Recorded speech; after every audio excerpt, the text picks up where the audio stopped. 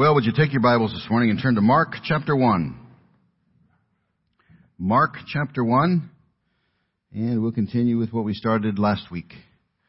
Mark chapter 1. And let's start reading in verse number 9. If you don't have a Bible with you this morning, of course, there's one in the seat in front of you.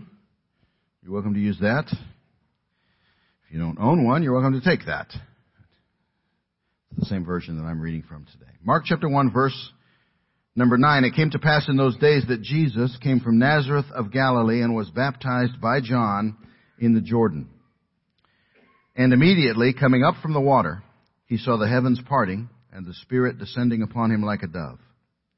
Then a voice came from heaven, "You are my beloved Son, in whom I am well pleased."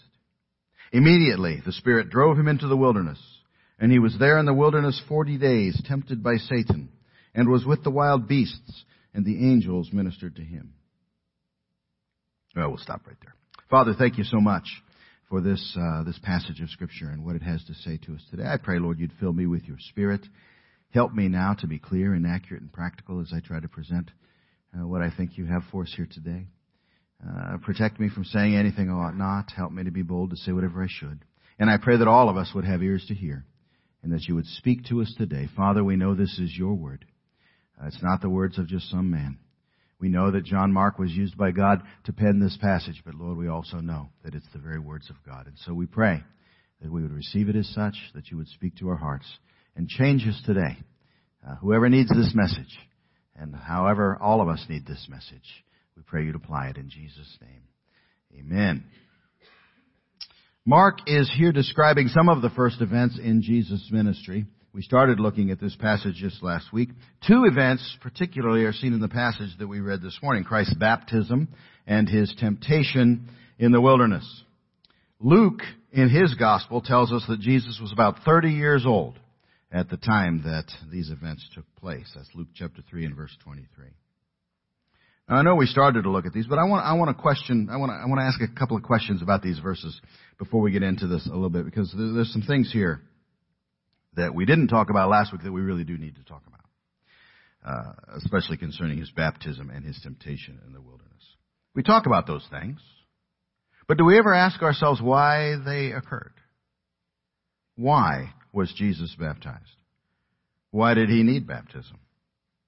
This was John's baptism. We talked about this at length last week, John's baptism. In Mark chapter 1 and verse number 4, if you look at that verse, John came baptizing in the wilderness and preaching a baptism of repentance for the remission of sins. Why in the world was Jesus baptized? Did he have sins that he needed to repent of? That's what John's baptism was. And why did he need to go through temptation? The very fact that he was tempted has caused some to question and wonder whether it meant he had the ability to sin. Could Jesus Christ have sinned? Was there sin in him? As some would say, both the baptism and the temptation imply. So what is the Bible teaching here? Well, let's clear up that fact right now. Let's make sure we understand that right off the bat. Jesus could not have sinned. He could not sin. Scripture is clear on that. John chapter 8 and verse 46, he said one time to people who desperately wanted to say yes to this, he said, "Which of you could convict me of sin?" He could say that because there was none in him. Hebrews 4:15, we do not have a high priest who cannot sympathize with our weaknesses, but was in all points tempted as we are, yet without sin. Hebrews 7:26, for such a high priest was fitting for us who is holy, harmless, undefiled, separate from sinners, and has become higher than the heavens. Peter described Christ as a lamb without blemish and without spot, who committed no sin, nor was deceit found in his mouth. Paul said he made him who knew no sin to be sin for us, that we might become the righteousness of God in him. And those are just a few verses. We could go further than that, but the answer is no, 1,000 times no. Jesus could not and would not sin. So neither of these events was concerned with that, or in any way teaches that. So they must have had a totally different purpose. And I want to suggest this morning at least one purpose that they fulfilled. There may be others, but I want to suggest one. I think they both had a similar thing, and I think both of them were means of identification. Identifying him as a man and with man. I think both of these events were Jesus saying to all of us, I'm one of you. I'm one with you. So let's think about those two events and see if we can see that in each of them. Let's talk first of all about his baptism. That's in verses 9 through 11. And I want to suggest that his baptism identified him with us. Now, I'm aware, sometimes painfully aware, of the fact that we talk a lot about baptism in this church. But the reason that we talk a lot about baptism in this church, as I've thought through this, you know, as a pastor, when you hear yourself saying something over and over and over again, eventually you start to say, am I saying that too much? But the reason that we talk about baptism so much is because it's mentioned so much in the Bible. We talk about one of our prime methods of teaching here is to teach through Scripture, and we talk about some of the benefits of that. One of the benefits is you cannot escape saying things that you might not want to talk about. You can't get on your own pet peeves because you have to follow what Scripture says. Well, the reason we talk about baptism so much is because it comes up so much in Scripture. It is an important thing in the Christian life. It's part of the Great Commission. Jesus said, in Matthew chapter 28, verse 18, Jesus came and spoke to them, saying, all authority has been given to me in heaven and on earth. Go therefore and make disciples of all the nations, baptizing them in the name of the Father and the Son and the Holy Spirit, and teaching them to observe all things that I have commanded you. I've recently been putting the finishing touches on a book about the Acts of the Apostles, and it was based on a series that was preached here a few years back. And one thing that I've learned as I've fooled around with this, trying to write books, is that the proofreading is horrendous. This book is over 900 pages long, and I've been reading my own words, which just makes me want to vomit anyway. And so I'm sitting there going through this, and one of the things that I've noticed as I'm rereading all of this teaching that we went through in Acts is how many times baptism came up. It's all through the book of Acts, almost to the point where you think it's the only topic that's mentioned sometimes as you're reading through there. Well, we've talked many times about what baptism means and how vital it is to us as Christians. We know that the Bible teaches that all believers are to be baptized after they're saved, and we know that the Bible teaches that doing so pictures what Christ did for us. We'll touch on these a little bit here yet this morning. We also know that it identifies us with Him. When we are baptized, we're saying, I'm with Him. That's as simple as we can make it. And I want to suggest to you this morning that just as believers' baptism identifies a Christian with Christ, Christ's baptism identified Him with us. The same basic purpose. Think about some things that we can see here in the baptism of Christ. We can see, for example, that His baptism was decisive and it was public. It was a specific moment in time, and it was a specific act. It marked the beginning of His ministry. It also publicly identified Him with that ministry and with those He came to minister to and to save. We mentioned last time that the key verse in Mark is Mark chapter 10 and verse number 45. Even the Son of Man did not come to be served, but to serve and to give His life a ransom for many. His baptism was a decisive point-in-time event marking the beginning of that purpose, the beginning of His ministry. And it was public. He was saying for all who could see, I have come. I am here, and I have come as one of you. Now, it's interesting, isn't it, that all this confused John? This confused him terribly. We don't really see this in our text here today, but we do see it in the other Gospels. John knew who Jesus was. And John also knew exactly what his baptism signified. And so here comes Jesus.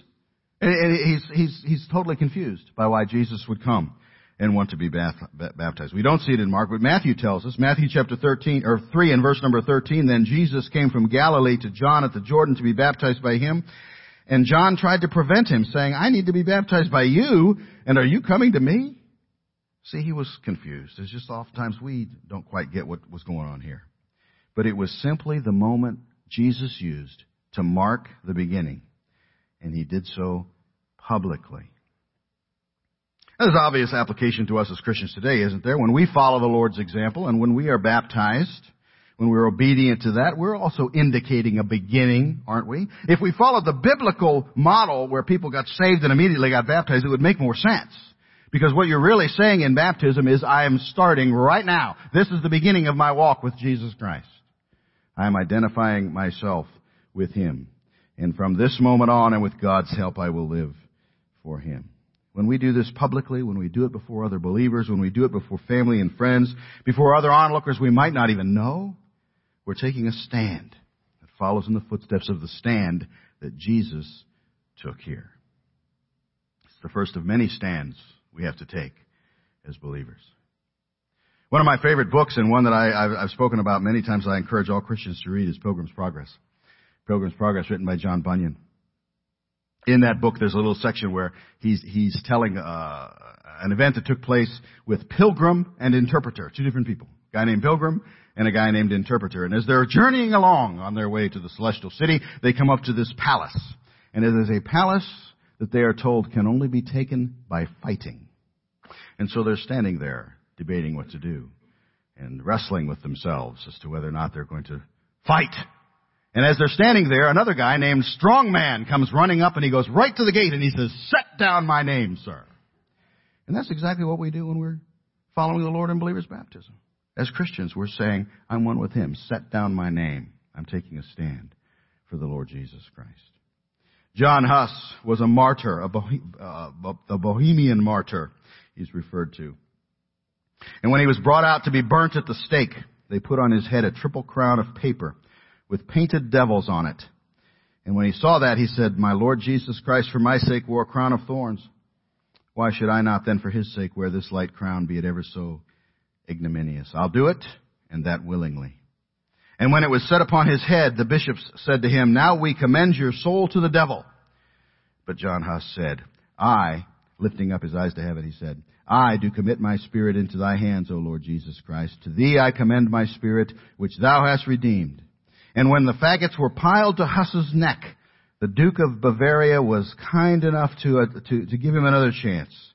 Go ahead and recant and adjure. And "No," said Huss, "I never preached any doctrine of an evil tendency, and what I taught with my lips I now seal with my blood." History is replete with that, isn't it? Of Christians who had to take a stand. And that's what Jesus was doing here, and that's part of the example. His baptism was decisive. It was public. He was taking a stand and saying, I've come as one of you, and I'm ready to get started. Something else about his baptism. I see here that his baptism was approved by God. Now, we talked about this last week a little bit, so we won't talk about it much. But we can review a little. Who gave approval to Jesus Christ in this passage? Well, we mentioned at least two. We know that God the Father did in verse number 11, and we know that God the Holy Spirit did in verse number 10. They were saying, you see, that Jesus was not just a man, but He's the man that God approved.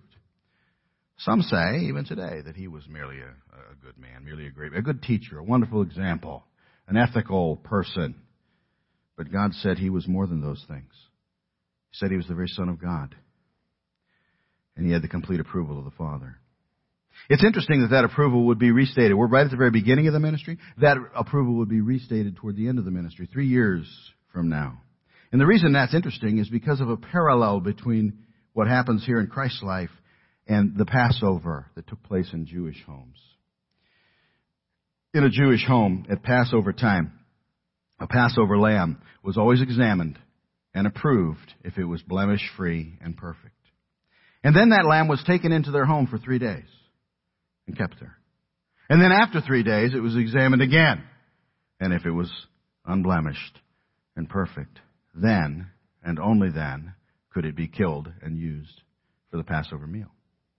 And we see here that Jesus was approved at His baptism. He then walked among men for 3 years. And then later on, at His transfiguration, which we'll talk about when we get to that passage of Mark, He was approved again. And then finally, Jesus, the Lamb without spot and blemish, was killed. As Jesus was stepping out of the waters of His baptism, that necessarily wasn't something people were thinking about. And the words Paul would say about that, where he had future, but one day Paul would talk about that, and he would tell the Corinthian church, he said, "Therefore purge out the old leaven, that you may be a new lump, since you truly are unleavened. For indeed Christ, our Passover, was sacrificed for us." So Christ's baptism was decisive, it was public, and it showed to all that God's approval was on Him. There's something else about His baptism we could see here.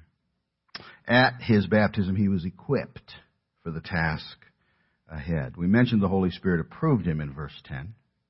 but there is also the Spirit's equipping that was involved. Jesus went up from the waters of baptism, equipped, empowered, and led by the Holy Spirit. Luke's gospel brings this out in a little bit more detail than Mark's. Mark's is very brief here. Mark touches on it in verse 12, but Luke gives us some detail. Luke says he went into the wilderness under the leadership and in the power of the Holy Spirit. Luke chapter 4 and verse 1, Jesus, being full of the Holy Ghost, returned from Jordan and was led by the Spirit into the wilderness. He also says that he returned from that temptation still under the leadership of and in the power of the Spirit.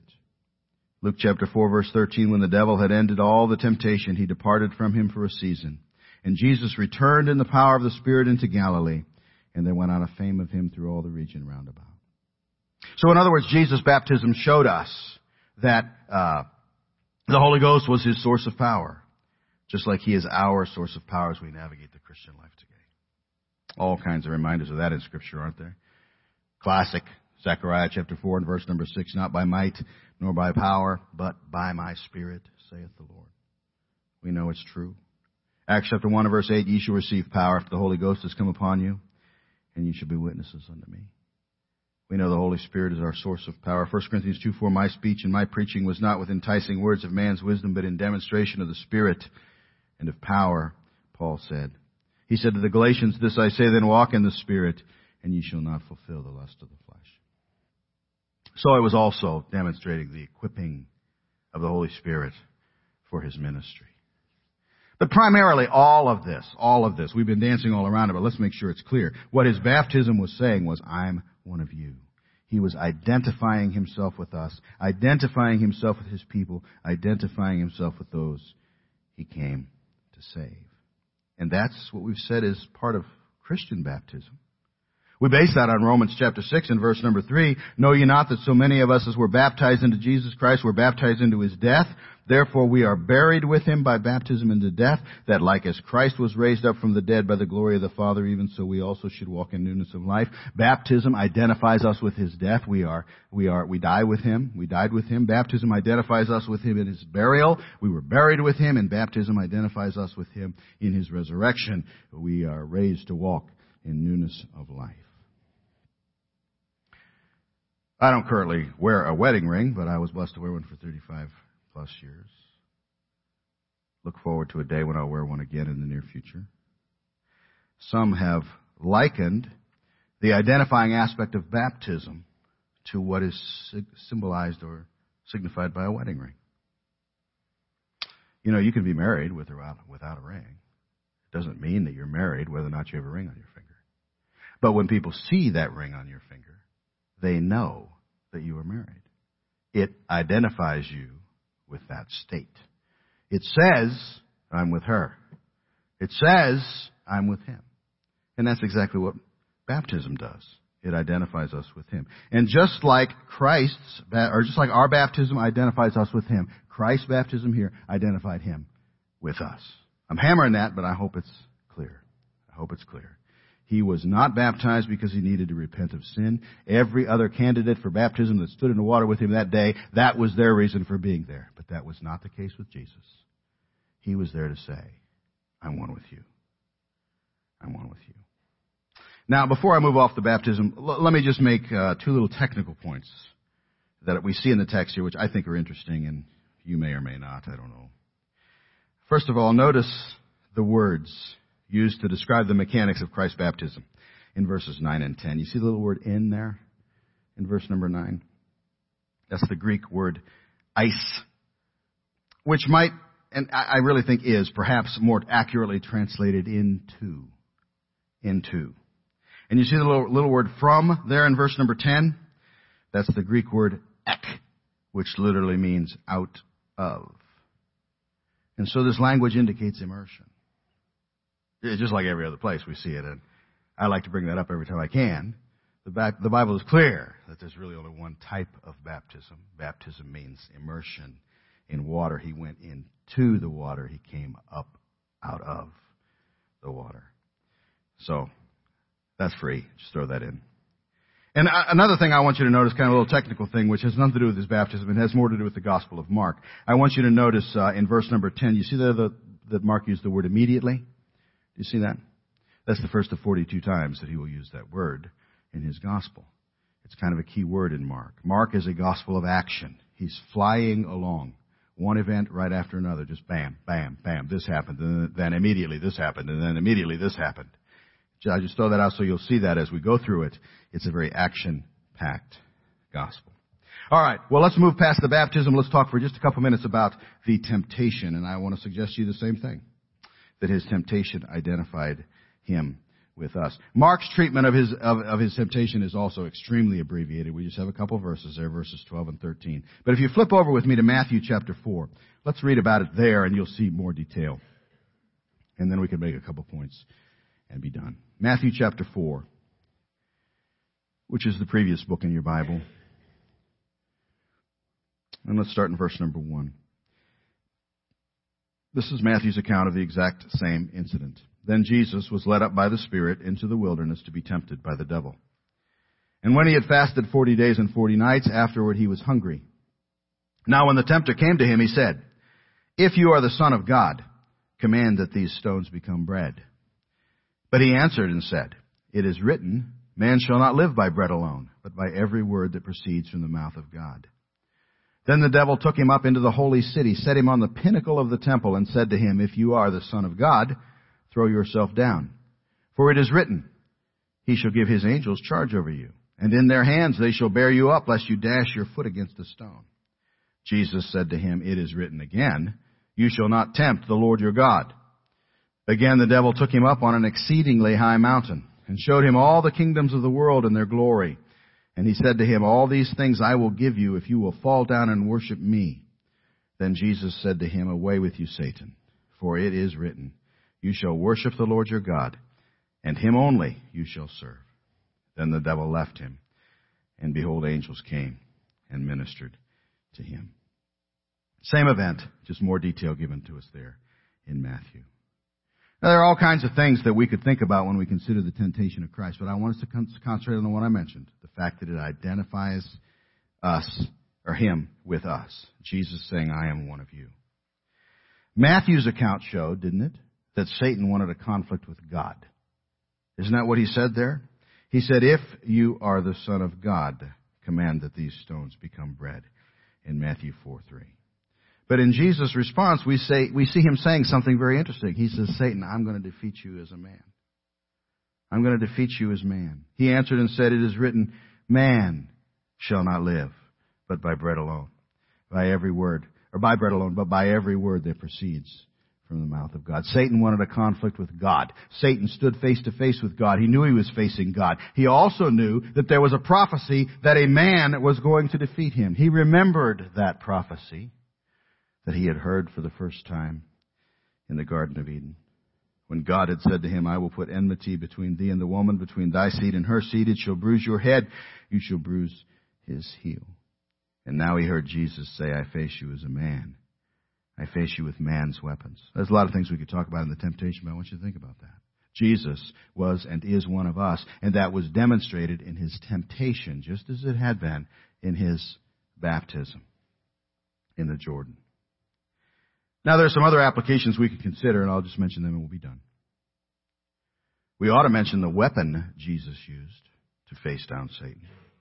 That's important. He very specifically and very deliberately used a weapon that we have at our disposal today, and that's God's Word. That's our Bible.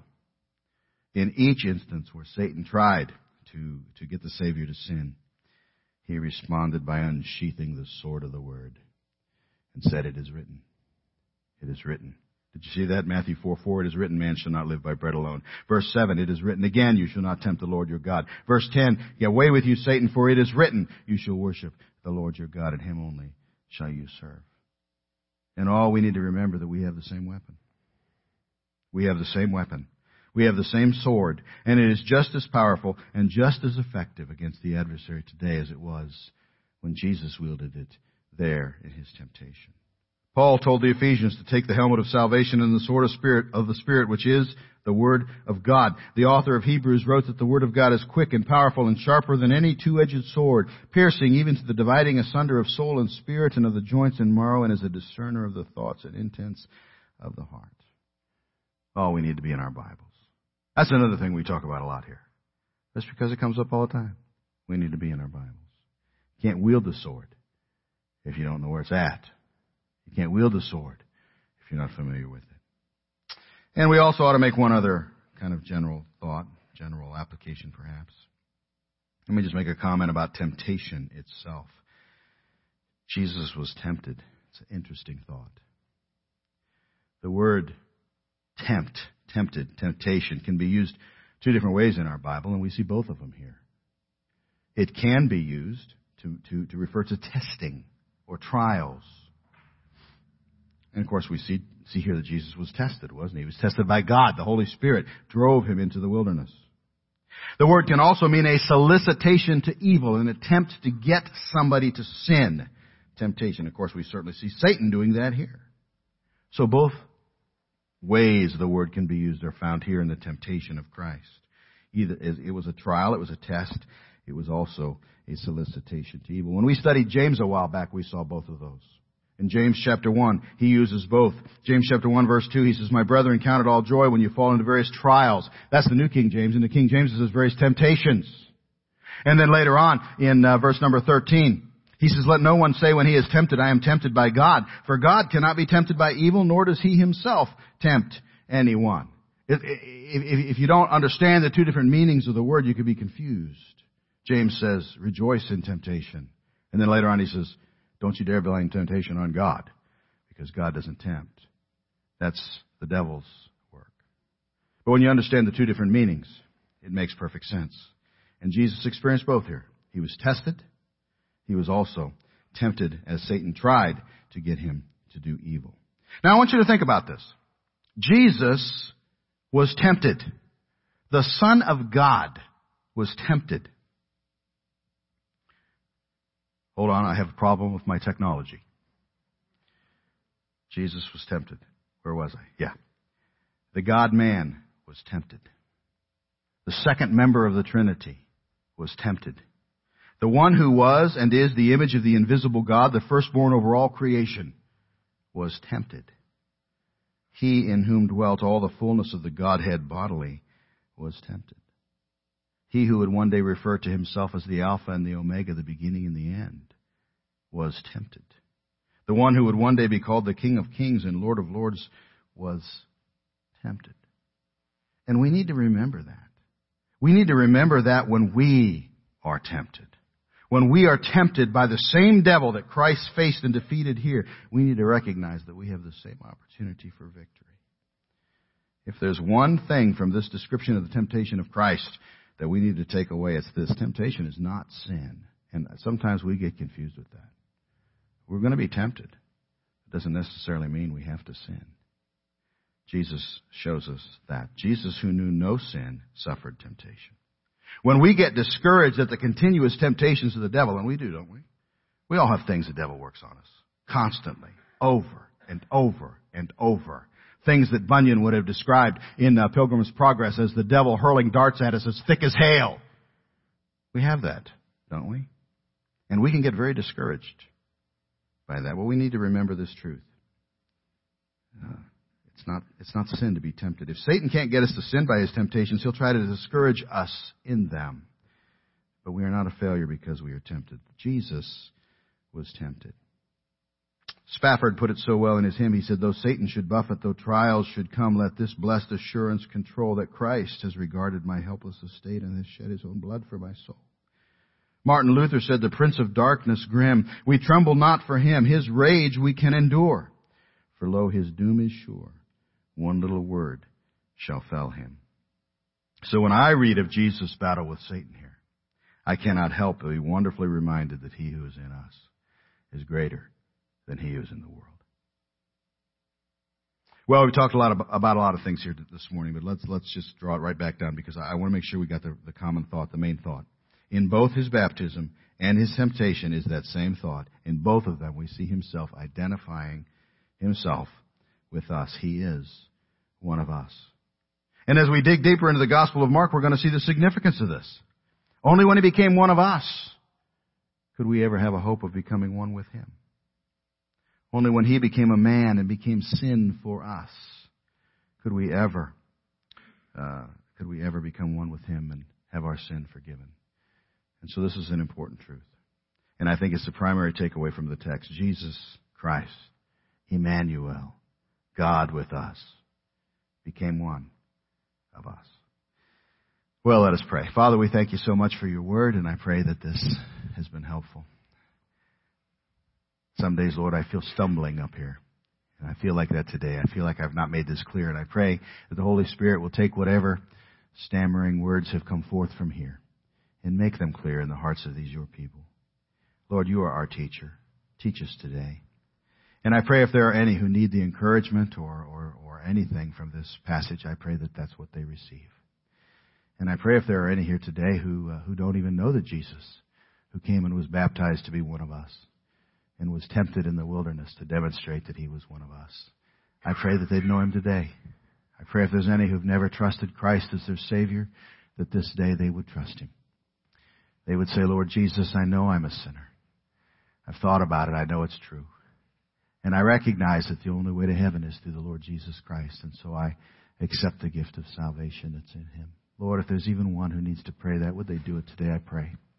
And if there are Christians who need to pray, who need to do business with you about any other thing, whatever it might be. We talked about baptism. Father, there may be some who need to just commit right now. The next time we baptize, they're going to be obedient and follow the Lord in baptism. There may be some like that. There may be some who are struggling with temptation. And I pray they're encouraged by the fact that Jesus was tempted. Lord, just whatever decisions need to be made, whatever prayers need to be prayed, as we conclude our service with a song, help us, Father, each one to do business with you, and we'll thank you in Jesus' name. Amen.